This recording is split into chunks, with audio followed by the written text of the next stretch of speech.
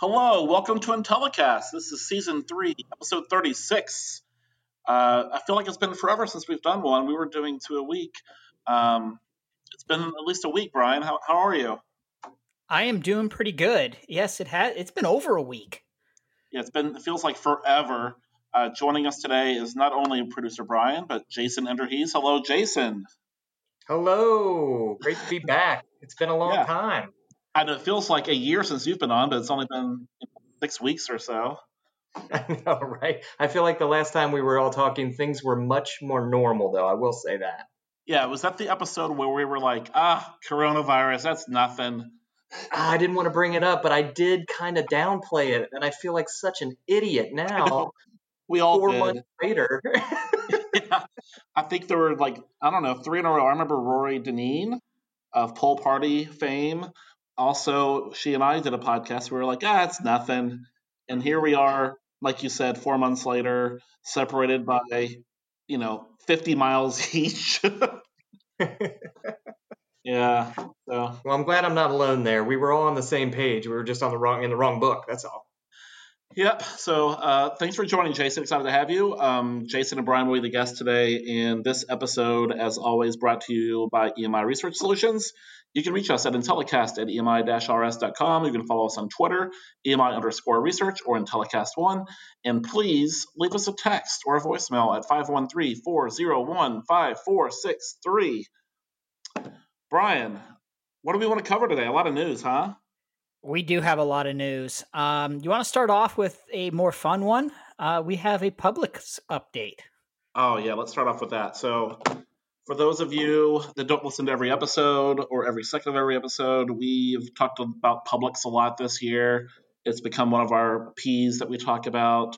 I identified someone that I know a couple weeks ago that works at Publix corporate, and listener said, "Hey, let's get them on the podcast." They couldn't get on the podcast because of bureaucratic issues, right? And big companies like that, it's hard to get approvals, and they monitor what you say. I get it, but I did send them a few questions, and they answered them. So I'm going to read through it real quick. So I asked, are there any secret Publix products that an insider would recommend? And they said, oh, good question. All the Publix premium ice creams, the black colored pints, are very good. Which is if that's not amazing insider information, I don't know what is.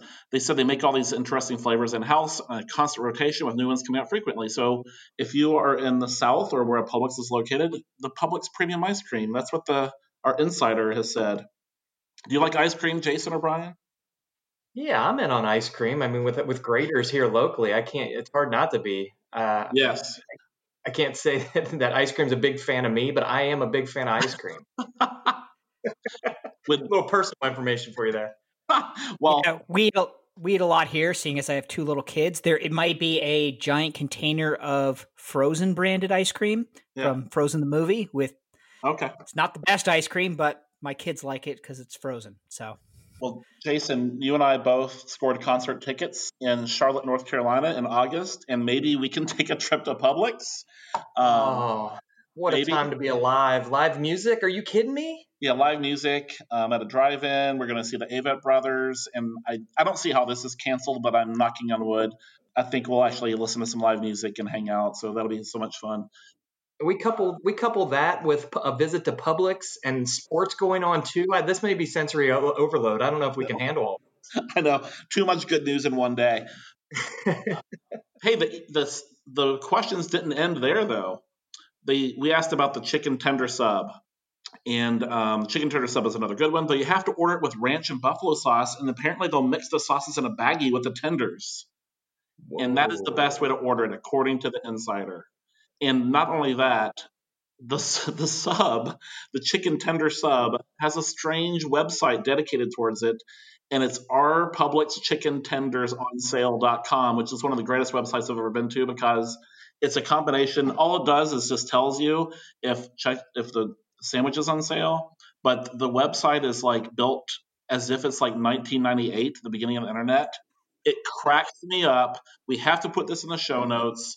Our Publix chicken tenders on sale.com, my new favorite website.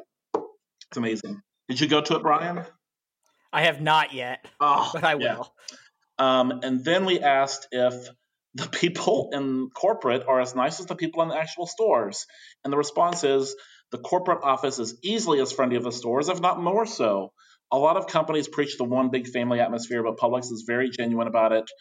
And like that's an amazing response. Like I'm just happy that someone from Publix responded and kind of played along with our running storyline with Publix, and that's all I heard. But that was great, right? That's perfect. You can't ask for anything more than, hey, how does corporate look and feel, and then get a corporate reply that they're Right. fantastic. Right, exactly. So, for those avid Publix listeners, I know you're out there. There you go. That's the closest we can probably come to a guest, at least till Jason and I go to Publix in North Carolina, and maybe I'll bring along the podcast and try to interview somebody again. But there's the Publix update, Brian. That sounds great. Maybe I think you should film you getting a pub sub. Dude, it's so good. Oh, yeah, so good. All right. Do you want to change it over to some market research news? Yeah, let's talk. There's a lot of news, right? There is. Well, let's start it off. Directions Research has announced several new promotions, including Jason Ebbing to COO, Carly Metzger and Beth Finn to SVPs, and Tim Lake and Cindy Tullis have also expanded their roles. Yeah, so Directions Research, a fantastic Cincinnati-based company. It's awesome to see people being promoted, especially during today's times, right? And I know Jason Ebbing. I don't know him real well, but I know that he joined the company earlier this year. He came from Engine. He had been there a long time. Becoming COO is awesome move for him. I can't imagine joining a company in January and going through all the changes that he's seen. And one other note is that Carly Metzger has been a friend of mine for a long time. I knew Carly before she was Carly. She was like 2 weeks out of undergrad when I met her, and I somehow chose a good seat in grad school right next to her, and I owe a lot to her. So I'm glad to see her promoted because another little story about Carly, she let me kind of live with her for a month when I moved to Cincinnati. She and her husband Matt, great people. I was moving to Cincinnati, didn't know where I wanted to live, and so they kind of gave me their extra bedroom. This is before they had children, and I don't think they would give me that opportunity today, but 20 years ago they did. So good job with Directions Research. It's always good to see local company people getting opportunities. Yeah, that's great. Next story, we have some more news. Measure Protocol has hired John McLaren as its new VP of Sales. Yeah, so I don't know of John, but apparently he worked at Comscore for a long time, and I looked him up before when I saw this, and he lives in San Francisco. And I think Measure is continuing their trend of having their employees are more spread out than ours. Like I know they have somebody in Toronto, they have people in UK, Jacksonville, and I mean, obviously the next choice is San Francisco. Let's add another time zone to this. But I know they've been looking for that position for a while, and Measure Protocol. They were on the podcast, I guess, about a month ago. Good friends of ours, and good to see them expanding. Look for more from them to come this year, definitely. Yeah. Our next story, Schlesinger has brought together a number of existing units to form a new dedicated Schlesinger Clinical Research Division. You know what? I deleted this story on my timeline, so I wasn't prepared to address it. But Schlesinger is in the news, I swear, every 2 weeks. And so it's good for them. I know they do a lot of healthcare stuff, but it's definitely their expertise, so good for them. I feel like they're slowly taking over the world. So many acquisitions and mergers, and just like they're building out this suite of services that literally encompasses nearly every facet of the MR space. Yeah, they have healthcare, they have a panel, they have all this qualitative expertise, they have in-person stuff, they have online qual. I feel like I know a lot of people that work there now between all their acquisitions, and yeah, Schlesinger is now kind of getting to that tier where they're going to start compete with the big boys, I think. So good for them. Agreed. Couldn't agree more. Yeah. I'm going to go a little out of order here, but our next one is Market Vision, another local Cincinnati company, has promoted Sherry Richardson to VP of Client Development. Yep, I saw that. Another great Cincinnati company. They're right up the road, and they're friends of EMI, and they had a couple other promotions as well. Kate Catterjohn and Laura Stafford I saw, and so I think research in Cincinnati hopefully is rebounding. These are good signs for at least the community here, and hopefully the broader market research community. Yeah, I love to see this too, Brian. They similar to the directions piece that you just covered. it's awesome to see this type of, these types of promotions and movement and shifting in positions and opportunities in, what we've been through 4 months now of a pandemic and these types of people. I mean, this is kind of your silver lining, kind of light at the end of the tunnel stories that you want to see, especially among companies with such good folks from top to bottom. Yeah, and I think completely agree, Jason. Good point. And I think that companies are seeing this as an opportunity in some ways to kind of reset, reorg, experiment on things. And so those two companies have been just steadfast in Cincinnati, just rocks in Cincinnati forever. If you work in research in Cincinnati, you know somebody that works at both Market Vision and Directions Research. And so, yeah, couldn't agree more. Our next story brought about a very funny email chain here in the office, but LRW Group has rebranded as Material, bringing its 10 companies together under a single brand. Yeah, so LRW, another one, similar to Schlesinger. I feel like they have just a lot of assets. You probably know of Kelton, and if you're in research, you probably have heard of them. They have a huge name, and maybe Greenberg or Tonic. And so bringing them under one brand name, and yes, Material. That's the brand name. Do you? Can we expand on this? Okay. Yes. Well, initially we noted that a lot of the brand names, companies have changed their name. So here's some examples. LRW changed to Material. ORC, we mentioned them earlier. They changed to Engine, about 2-3 years ago. Coupons.com, they're another Cincinnati company right up the street. We can see it from our office. They're named Quotient. InfoScout, they renamed into Numerator. Federated Sample, they're Lucid. Active Measure is now Disco. Morepace and MSI had a merger, a year and a half ago or so. They're now named Escalent. And then, of course, Research Now and SSI, they became Dynata. MR Chain, they rebranded with Greenbook into Veriglyph. And I was like, all of these companies are like one word kind of just nouns, I guess. And so we kind of batted around on some ideas about maybe changing the name of EMI. Does that summarize it pretty good there, Brian? Yes. And I think everyone on this email chain had a different opinion of the list you provided. Yeah. I'll go through my favorite top 5. Let's see what jump in. I gotta say, Brian, before you dive in, I gotta say, you put that so eloquent. The email that was sent out, that we tossed around some ideas for new names of EMI. Yes. Yeah. Much more professional than what really took place, but I love it for the listeners. It was well said. Put it that way. Yeah. I don't know what's going on, but that's where the same agency is changing the names of all these companies, and that's no offense to any of them. They're all good, great names. Here's my top 5 names to rebrand EMI, and we've already trademarked them, so don't try to steal them. Number 1, Spork. Spork.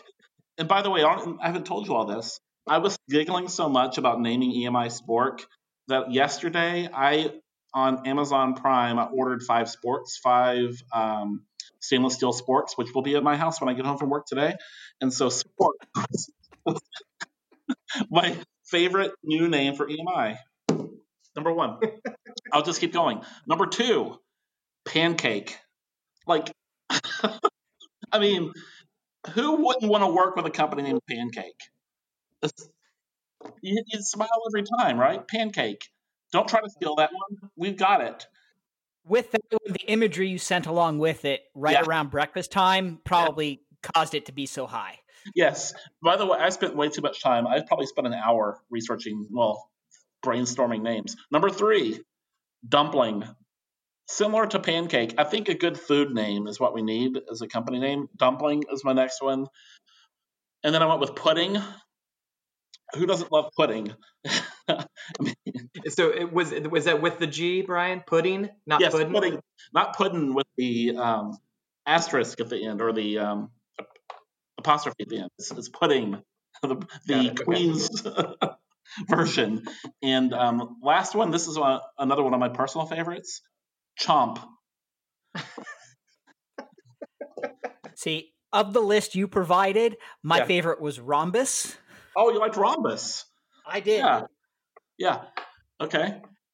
Oh, I I think gotta say, Spork was my favorite by a landslide. I am wholeheartedly and fully committed. Pancake definitely caught my attention for all yeah, the wrong reasons, and the fact yeah, that I can use a Spork to knock out a pancake or pudding or any of the other foods that you mentioned, and I'm chomping while eating. I yeah. feel like this is all one big Well, push towards food in general. yes, yeah. So look for our rebranding for us sometime in 2021. Producer Brian has a lot of work to do. But yeah, I'm going to get called into a meeting because of this. no, I don't think this went too viral internally. It was just about 5 or 6 of us on the email. Oh, time But well spent. Yes. yeah, so Uh, yeah, we'd love your feedback on that. By the way, if you have a name that you'd like to throw out there, give us a text 513-401-5463. We should probably go back really quickly and just say again, this is not intended to make fun No, of no, it's the or industry. take We're the not making fun of focus off LRW of at all. anybody's rebranding. They are all excellent names. Yeah, Half of them are clients, half of them are partners. So right. All of the companies that I just mentioned, we have great relationships with. So we certainly wouldn't want to offend any of them at all. We're just kind of having fun with the trend in marketing research. That we're now moving to one word kind of consonants or not consonants, nouns. So yeah, Spork it is. sport. Oh, I think we've exhausted that one, Brian. We're already in probably enough trouble. all right. The next three, let's start with this one's a tad bit more on the serious side. Yeah. The Office of the Hong Kong Public Opinion Research Institute, a pollster there, was searched on Friday, July 10th. The search came ahead of a weekend primary election for Hong Kong's pro-democracy opposition, co-organized by the polling company. Yeah, this is. I'm really into kind of Hong Kong and what's going on with China, and it's disappointing. And they said it was a quote data leak. That's the rationale behind it. But basically, there's new laws in Hong Kong, which if you're into that, can research them. But police now have all these sweeping powers to kind of conduct searches without warrants and do all this stuff to kind of remove messages deemed to be kind of violation of these new rules. And this is part of that.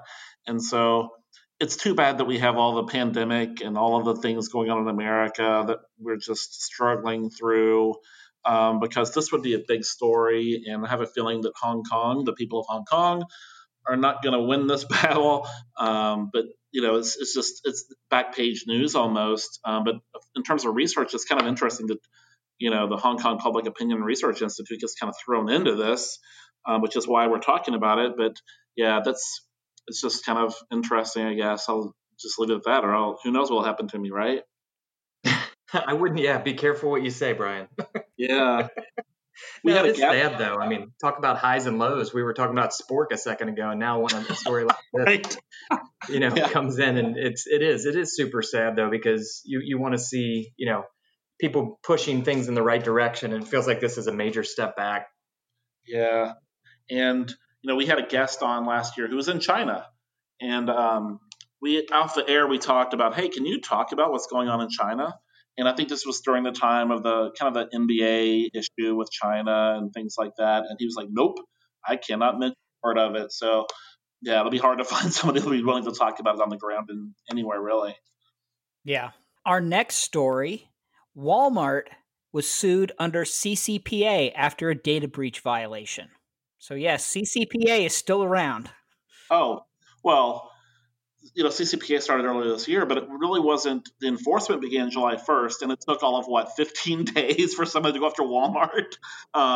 That to me, that's the interesting part. Is that, hey, who cares about your pandemic? Who cares about what's going on in America or California? My rights have been validated, and by the way, it looks like they have. Like a lot of customer names and addresses and financial information were hacked. I mean, that's what happened. Is that people hacked it, and according to the federal court. And also, by the way, if they're deemed to have damages, each person would get $750. I learned that today. That's kind of interesting. Oh wow, that's pretty interesting. I didn't realize that either. I didn't honestly I didn't realize that they just started enforcing this at the beginning of July. Yeah. So GDPR did the same thing. They said, all right, it's in law now, but you kind of had a grace period. I don't know how long that was, Brian, if you remember. It was like a year or more. CCPA is a lot quicker, 6 months grace period, I guess, is what you'd call it. Yeah, and they're still going back and forth around that too, because they're having other sessions on like renegotiating it. People are lobbying for different things. But it kind of like the Hong Kong story. This is kind of back page news with everything else going on this year. Yeah, they weren't the first company to be. I didn't recognize other companies that have had lawsuits against them, but obviously people are just itching to have their data breached by Apple or Facebook or Amazon or any of the big companies. And here comes, of course, Walmart is one of the first ones. Yeah, I guess. I saw Salesforce was on that list as well. It's interesting to starting at the top, going after the big boys first. Yeah, let's get some money. And that's, I mean, yeah, right. Those are some serious accusations. I guess when you offer some kind of incentive like that, though, to people for coming forward, or that that are, I shouldn't say for coming forward, that are going through, having their their personal information out. I mean, that's yeah, it's pretty interesting. The incentive piece brings out a whole new different path of thought for me. Yeah, definitely.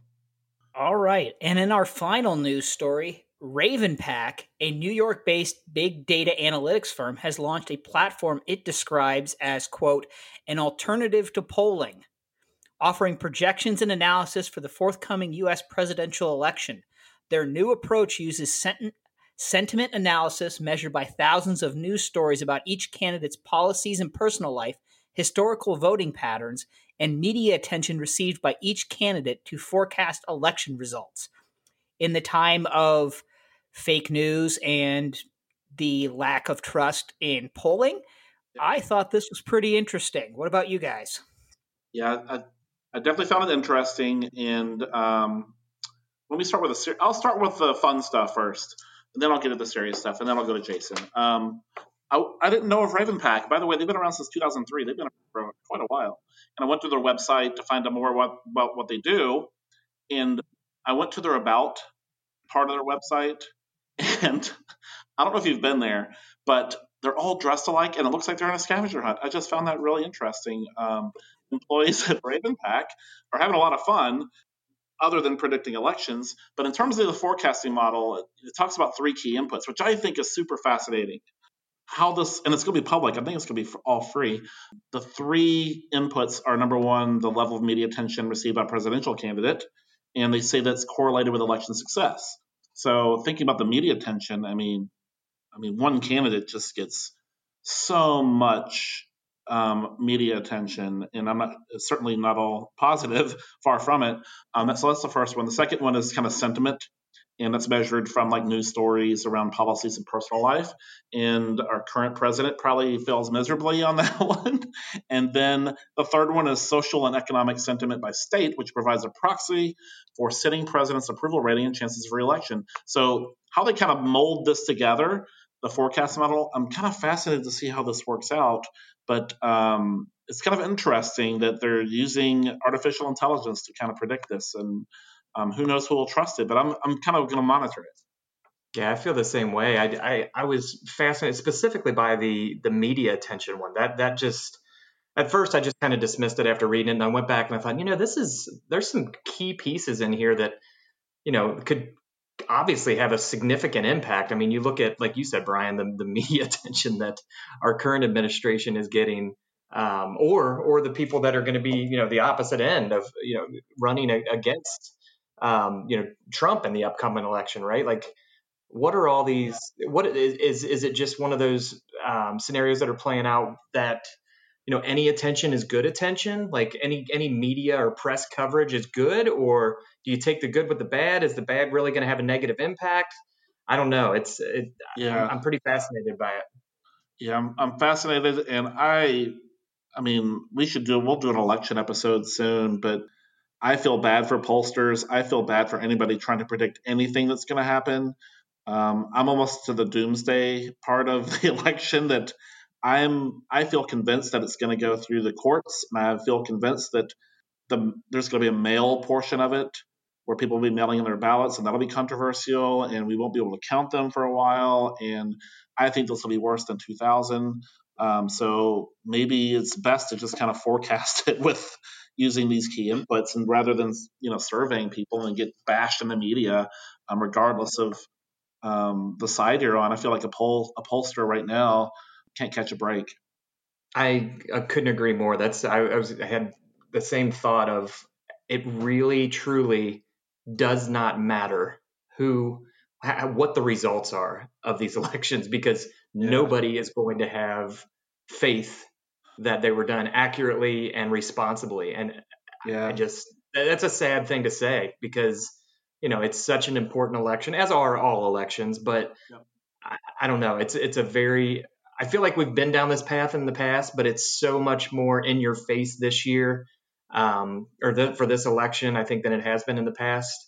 Yeah. Or maybe it's just getting more coverage. Whatever the case is, the sad reality of it is that no matter what the results are, it's somebody's going to doubt it. Yep, but certainly need an election episode to talk about this in more depth. But Raven Pack, good for them, get a lot of news out there. So an alternative polling. Yeah, I'd love to compare their results to some of the other polls out there and see if they're in line, or are they showing major differences. I think having a little comparison would be great. Yeah, absolutely. And, maybe Nate Silver will put that in his model, and, people that compile all the different polls, let's test it, right? That's right. All right. Moving on to our big topic for this week, the Grit Report. Yeah. I thought for sure, by the way, before we get into this, I thought for sure that was going to be our big topic of the week, baseball starting. I'm still waiting to get there, guys. This is the second time I brought it up. 3 days and 5 hours from the point we're recording this, the Cincinnati Reds will be playing a baseball game. And I am going to cry thinking about what I'm going to be doing Friday night to watch baseball. I've been watching a little of the preseason, and it kind of makes me sad because of the lack of fans. But, I can't wait. We have baseball this week. We have basketball next week. Producer Brian is itching to talk about hockey coming back in another week. And 7 days, baby. And, we have MLS going on, and, things are starting to maybe sort of get close to almost normal. But yeah, baseball, man, I can't wait. Okay, we got it out there. I wanted it to be known. Baseball is starting. Yeah, Reds are on their way to the 60-win season.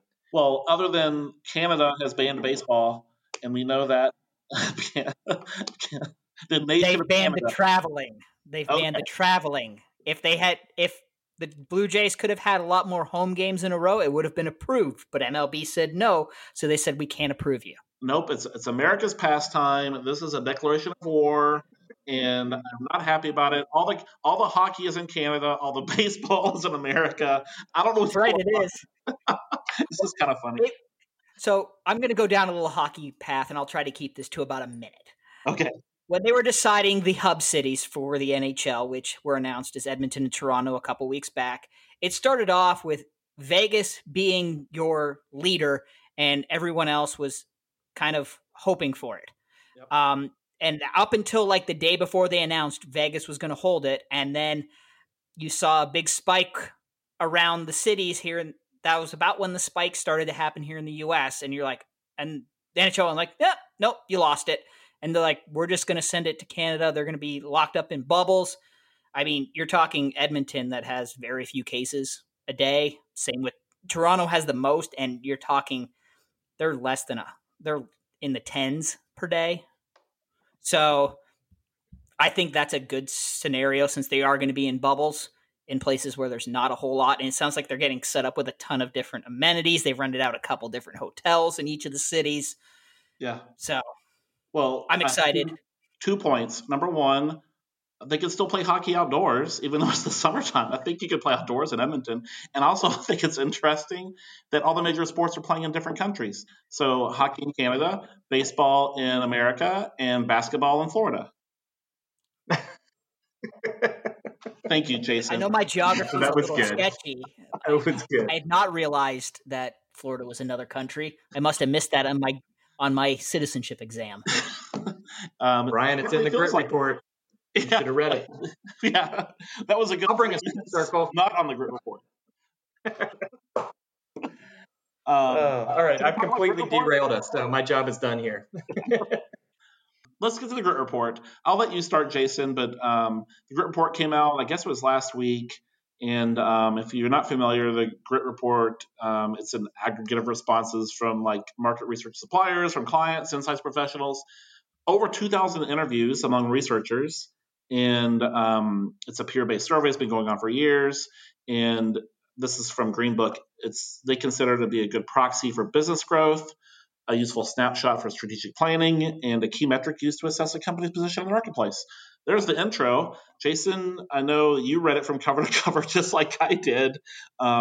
It's impossible to read it all, by the way. It's like, I don't know, it feels like 200 pages. Jason, do you have any big takeaways you'd like to talk about? Yeah, it is. There's a lot of information. I mean, the first piece that immediately grabbed my attention is the fielding dates, right? Like March 11th to April 6th, I think it was. Like, can you ask for, right, worse timing or better? I mean, I know. It's a shame and extremely interesting at the same time. Yes. And I love how Lenny put that spin on it too, of saying, hey, we didn't plan this, one. Right. So it wasn't the plandemic.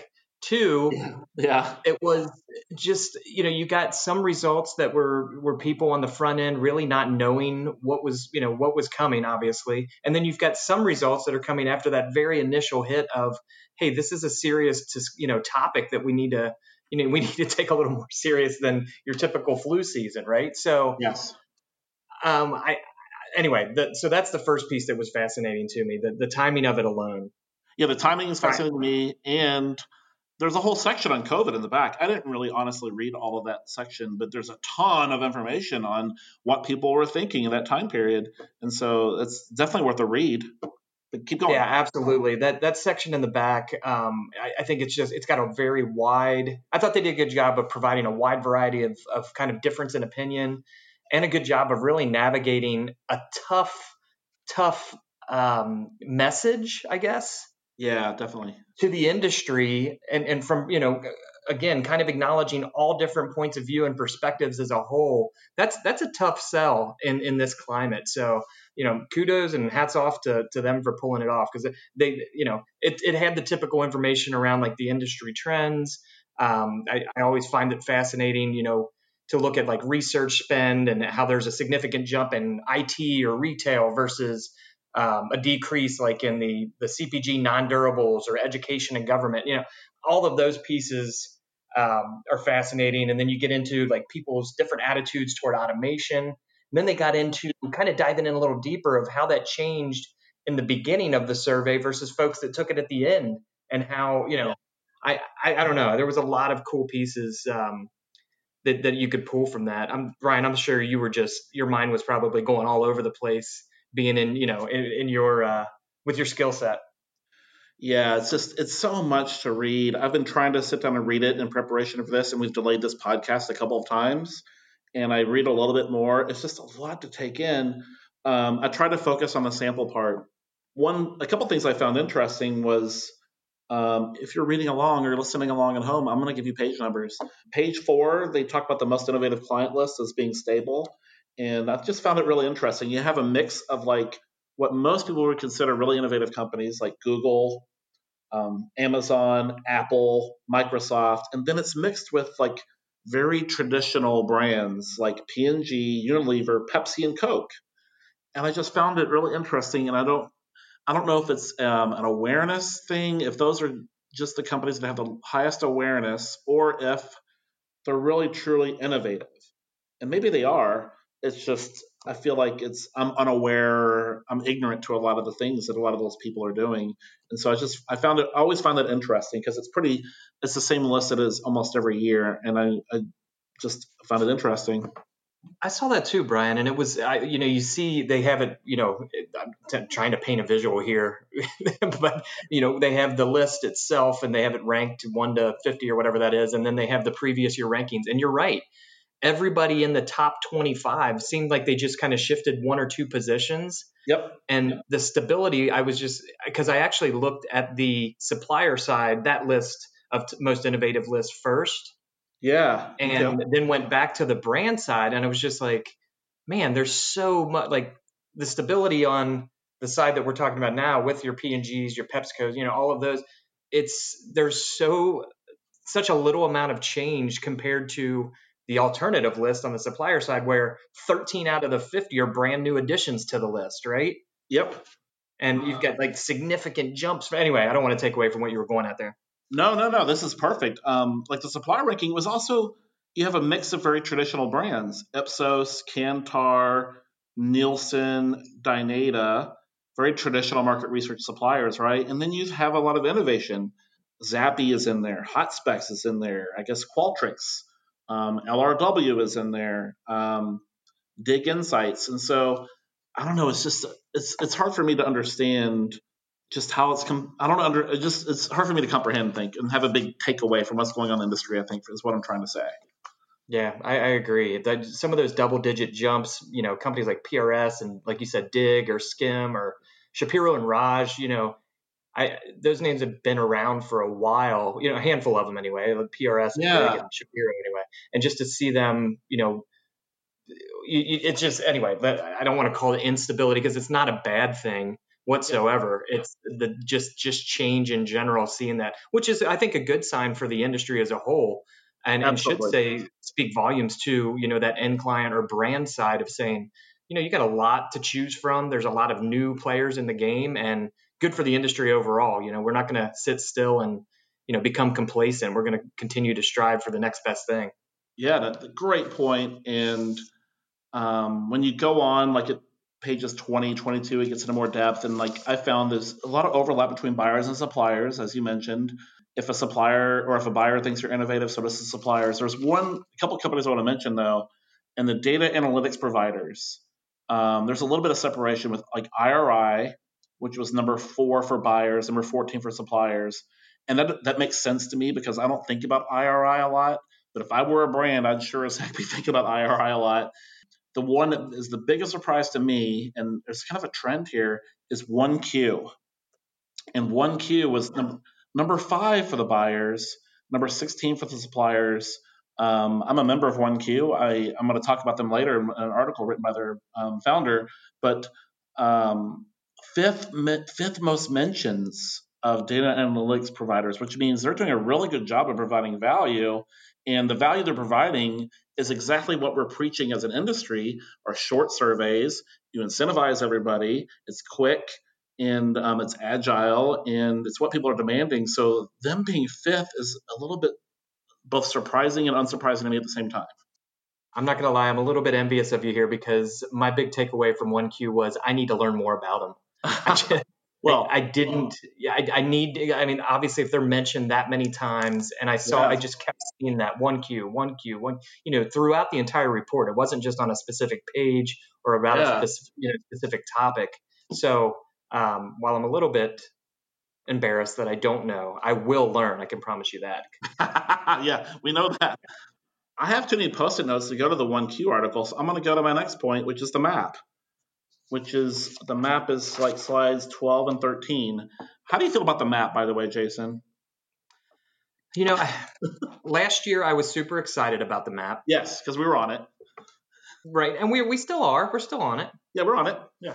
Just a different place and a different. So now I don't know. I don't know if it's where we are in the world with all the pandemic going on, or if every moment you turn on the news, it's a different negative spin to a different story or what. I don't know I don't know if it's all playing into that or what, but I wasn't nearly as excited about the map this year, and I don't know why. Yeah, I kind of agree. To me, it's challenging because, like, just in the sample world, it's complicated, it's complex, right? And so we live in a world called Samplelania. I think that's how you pronounce it, Samplelania. And we live in a world with Lucid, Toluna, Borderless, Cint, WebMD is there. So good company, right? In Samplelania, but lots of other sample companies are in other lands. I guess that's what you call it.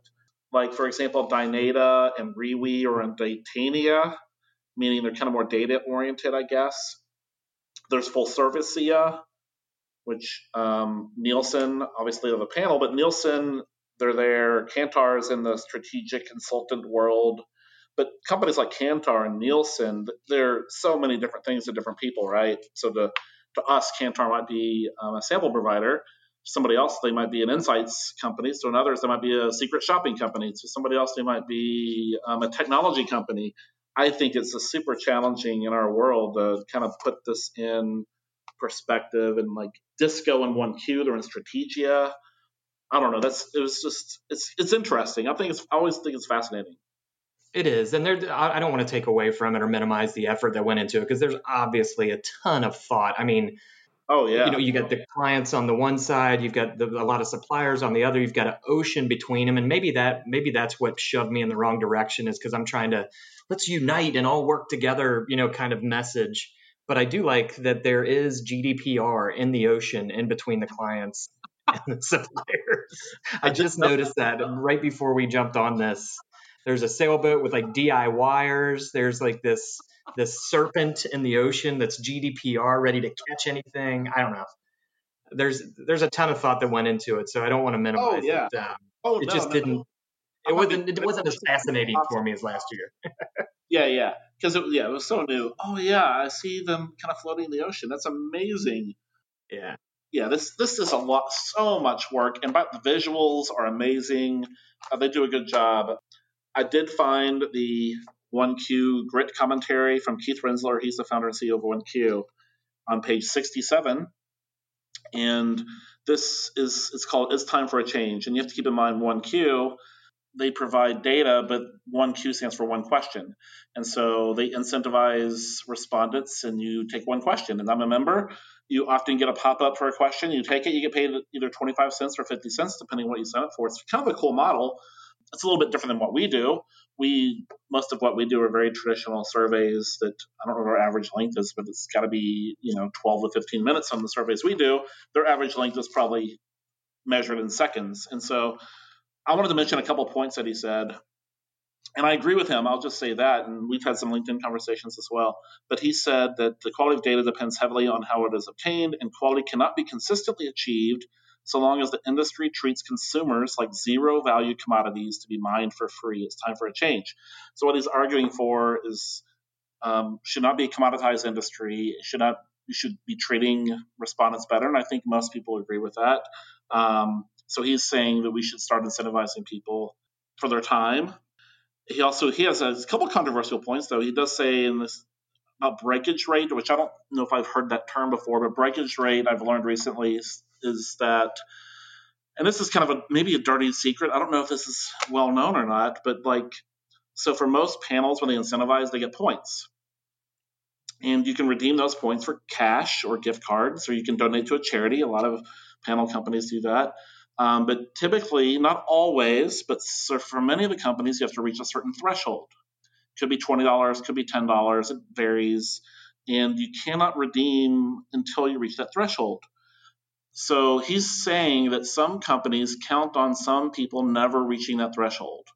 And that's called breakage. And so whereas you might pay $3 for a survey, that's assuming that the respondent gets an incentive of some sort. A certain percentage of them will never get an incentive, which is interesting, right? And he said this is a system that treats honest respondents badly, meaning that honest respondents don't qualify for surveys sometimes, and therefore they don't get paid, and dishonest respondents well, meaning the fraud. And he talks about the breakage here.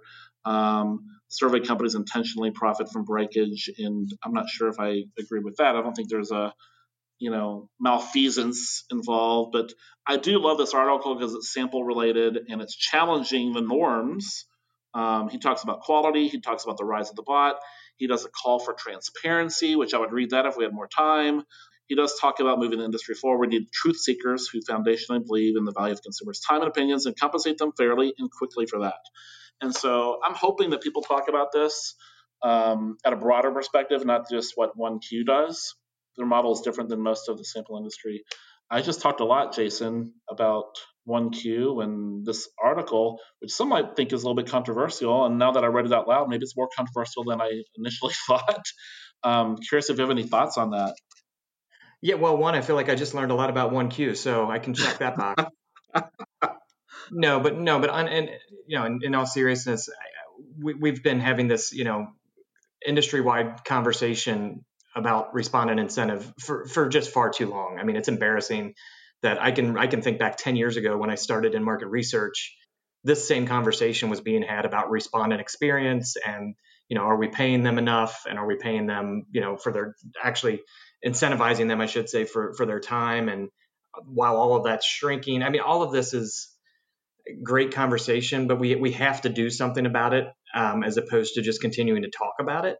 Yeah. And so I couldn't agree more with it on that piece. Like we do have to take care of these folks. They've been, kind of run through the ringer, if you will, over the duration that I've been in the industry. Anyhow, it just doesn't seem like we're making any progress there. But articles like this and companies like 1Q and people pushing that agenda definitely are moving us in the right direction. I just hope we can get both clients and suppliers on board and rowing in the same direction, because that's the only way we're going to get anything done.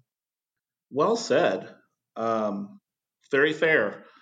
So that's Keith Rinzler, 1Q, page 67, talking about quality and then lifting up the industry. And that's really the point of that article.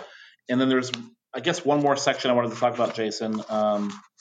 And that's in the Buzz Topics section, innovation section, page 88. One of the topics most frequently mentioned was methods and sampling. And it was mentioned more by the suppliers than the buyers, which to me means that, we know there's challenges in sample. Everybody knows that. People like Keith and us and lots of people are very outspoken about it. But I think that the brands had it a little lower on their list. And I think that means that a lot of full service companies, a lot of our clients are doing a really good job of, I don't know if the word's fixing, but providing good insights despite the challenges they face from sampling. But this is still, I think it was the number 2 buzz topic in the Grit report. And so there's a lot of quotes there on page 88, which are kind of interesting and shocking. But people talked about methods of sampling, including phone is no, like this is a quote, phone is no longer representative and panel is crap. If we can't get quality respondents, we can't get quality data. We have nothing. People hate River. Hackers always find ways to cheat the surveys. Panel recruitment. There's just on and on and on here. There's a lot of sampling information and around methods and the challenges that we face. And so it's certainly a buzz topic worth talking about. We all have solutions in mind. We've written lots of blogs about it. There's lots of information about there about how lots of companies are doing to improve it and lift it up, including us. We've invested a lot to try to improve it, and so has most of our competitors and partners and clients even. And so I don't know if you have any thoughts about that buzz topic, Jason, but that was a little bit of a kind of a punch to the gut, I think, in a little bit, that so many quotes that made me feel a little uncomfortable. Yeah, when I was reading through that piece, I almost just in my mind said, okay, dismiss that and move on to the AI versus machine learning. Right. There is, there's some tough truths in there, tough to hear truths, I guess.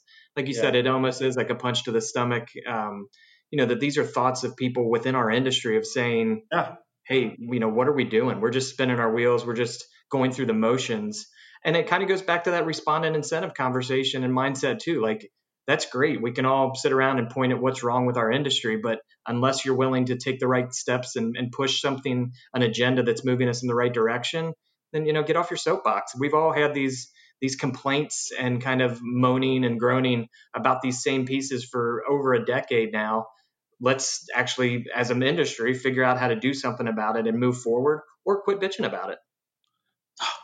Dude, way to close this. Way to sum up the Grit report right there.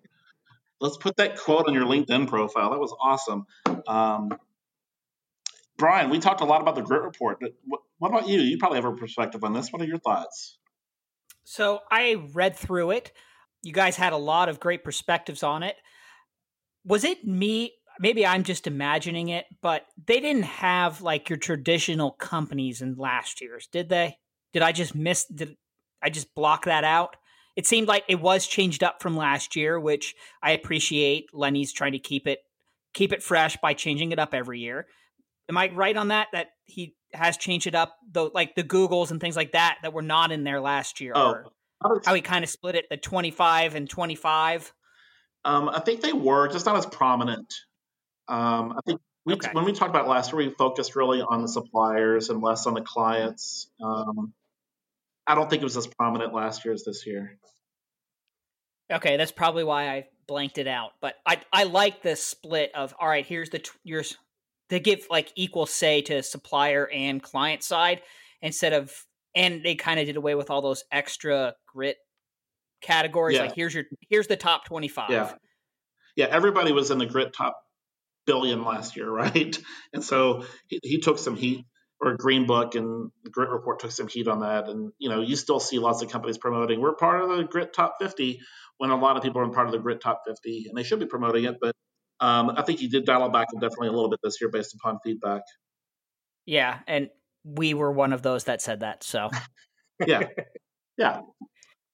I'm a marketing guy. I got to use what I have. Well, left out, some of the companies they kind of fly under the radar intentionally. Like, just think about here locally, Burke and Directions Research are two. I mean, I know a lot of people that work there. They are super smart people. They work really hard, but they don't have a huge marketing machine. Like, you don't see a lot from Directions Research. You don't see a ton from Burke Research. But if you're in research, you know the brand name of Burke, right? They are well respected. They've been around forever. They have some of the best researchers in the world. And the same thing for Directions Research and other companies that just don't go out there and tout and spin. And they just don't do that. They go out there and do work and serve their clients. And so I think that a lot of companies feel that this is kind of an awareness and a marketing kind of, grit. That's how you get into the Grit Report. And it's not truly a measure of who's the best researcher. And that's true. This is not a measure of who the best research company is, right? This is just a fodder for discussion and kind of the trends in the industry. And it's so I get both sides of it. But I think it's fair. I'm not going to be critical of anything they're doing. I think they put this out there for free. I mean, that's amazing, right? But we can sit there and talk about it, and we have 40 minutes of conversation around this report for free. And they're not in the business. They're not a nonprofit, right? And so I don't know if you want to add to that, Jason or Brian, but that's kind of how I feel about it. No, I kind of feel the same way. I don't envy the position whatsoever because it is hard. You're not going to appease all like the masses. There's going to be people that are left off the list that are scorned. There's going to be people that are left off the list that quite frankly don't care. There's going to be people that made the list and it's going to be on every piece of marketing collateral that goes out about them, right? Similar to EMI. So, Exactly. So it's again, I don't envy the position. I think they do a tremendous job. It's tough, and I think they do a great job for kind of the resources that they're given that they're to work with, right? Yep. Good point, though, Brian. Right. My only other comment on that is going back to the dates that you guys talked about. That this was done in that late March to early April, kind of when states were just starting to get shut down and things like that. Yeah. I would love it if they did a follow-up, whether it's a special report or something like that has some more feelings on what's happening kind of now. Because we all know from March on, stuff changed on, I'm not even going to say a daily basis, almost hourly. Yes. Of what was going on. So I think they did address, like towards the end, I think in that COVID section, they mentioned like, we can't wait for the fall issue. Yes. So there is a follow-up coming. I'm guessing that's probably going to be in the September, October range, but there'll be another issue. And that I think they will obviously dive into that COVID piece a heck of a lot more than the last couple pages. Yeah, and I think. Yeah, I'm just hoping that they have something kind of in between, because even if you did something now and the fall, you're going to get vastly different results. Right. Yep. Right. And very true. Yes, absolutely true. And Insights Association did that survey throughout the early summer. They kind of bridge that gap. So you could, if you wanted to, read the Grit report from March, April. Then you have Inside Sales Station kind of stepping in. Then you'll have Grit report. You could kind of connect those dots. And I don't remember my other point on what you said, so I'll just forget about it. But yeah, it's gone. I get what you're saying. That'll kind of connect it to say, here's what's kind of happening and people's thoughts and opinions around it going all the way through. You just don't have it in one section. It's just multiple resources. My other point was the timing of this is just really bad for Green Book in that, they time all this out. This is not their first year doing this, that they do the survey March, April. Then they have the big conference in June where they address a lot of the topics and they ladder to each other and they complement each other. And so, it's bad timing for the research, and then he loses the whole conference, right? And that's probably their big moneymaker of the year, other than advertising. And we could talk. This is a whole episode on, what happened to many different organizations, and Green Book took a hit on this. And so, it's an awesome report. I'll just close with that. It's an awesome report. I'm happy to have read it, and there's so many good articles in there. We barely scratched the surface of what is in the Grit report. And so, if your focus is on sampling, we just spoke 45 minutes on it. We didn't even really talk all through the sampling part. And there's so much more around innovation and trends. There's so many companies in there that are really cool that I'd never heard of before that I'm learning about. You get to learn from what the bigger supply side companies are doing in terms of innovation. And then they're all putting blogs out, like Dynata put something out. Hey, we were whatever number we are, and here's why. And so you can kind of learn. They'll put out the piece of why they think that they were ranked where they were and all the innovation things that they're doing. And so it's really driving the conversation of the whole industry. And so I'll close with that on a positive note. Okay. Anything else we need to talk about? I think you have a rant. I'm skipping my rant. I feel like this was a lot. This was a tough episode. I don't know about you, Jason. This was a hard episode, I think. I agree. This was much more difficult than the previous episode that I was part of. It felt a lot more businessy, even though I did say the B word, and I apologize. We're going to get that E rating that we've been trying to get for years. Well, this episode did require a lot more prep work than normal. Yes, it's just I wanted to bring a good point or a good take on the Grit report, and so I know you took it seriously too, Jason, because you obviously prepared for this very well. And it's a lot of information, and so it's hard to soak all this in. And then we have like 18 news stories on top of a Publix update. It was a tough episode, so I hope you all enjoyed it. I'll close it with thanks for listening. Reach out to us with any feedback on this episode or any others. If you want to be a guest, if you have a topic that you want to talk about, if you work at Publix, you want to come on the podcast, that would be great. 513-401-5463. And thank you, Jason Enderhees, for joining. As always, you added so much value to not just the podcast, but the company. We always appreciate you. And Brian, thank you so much. And listeners, thank you all, and we'll talk to you soon. Thanks all.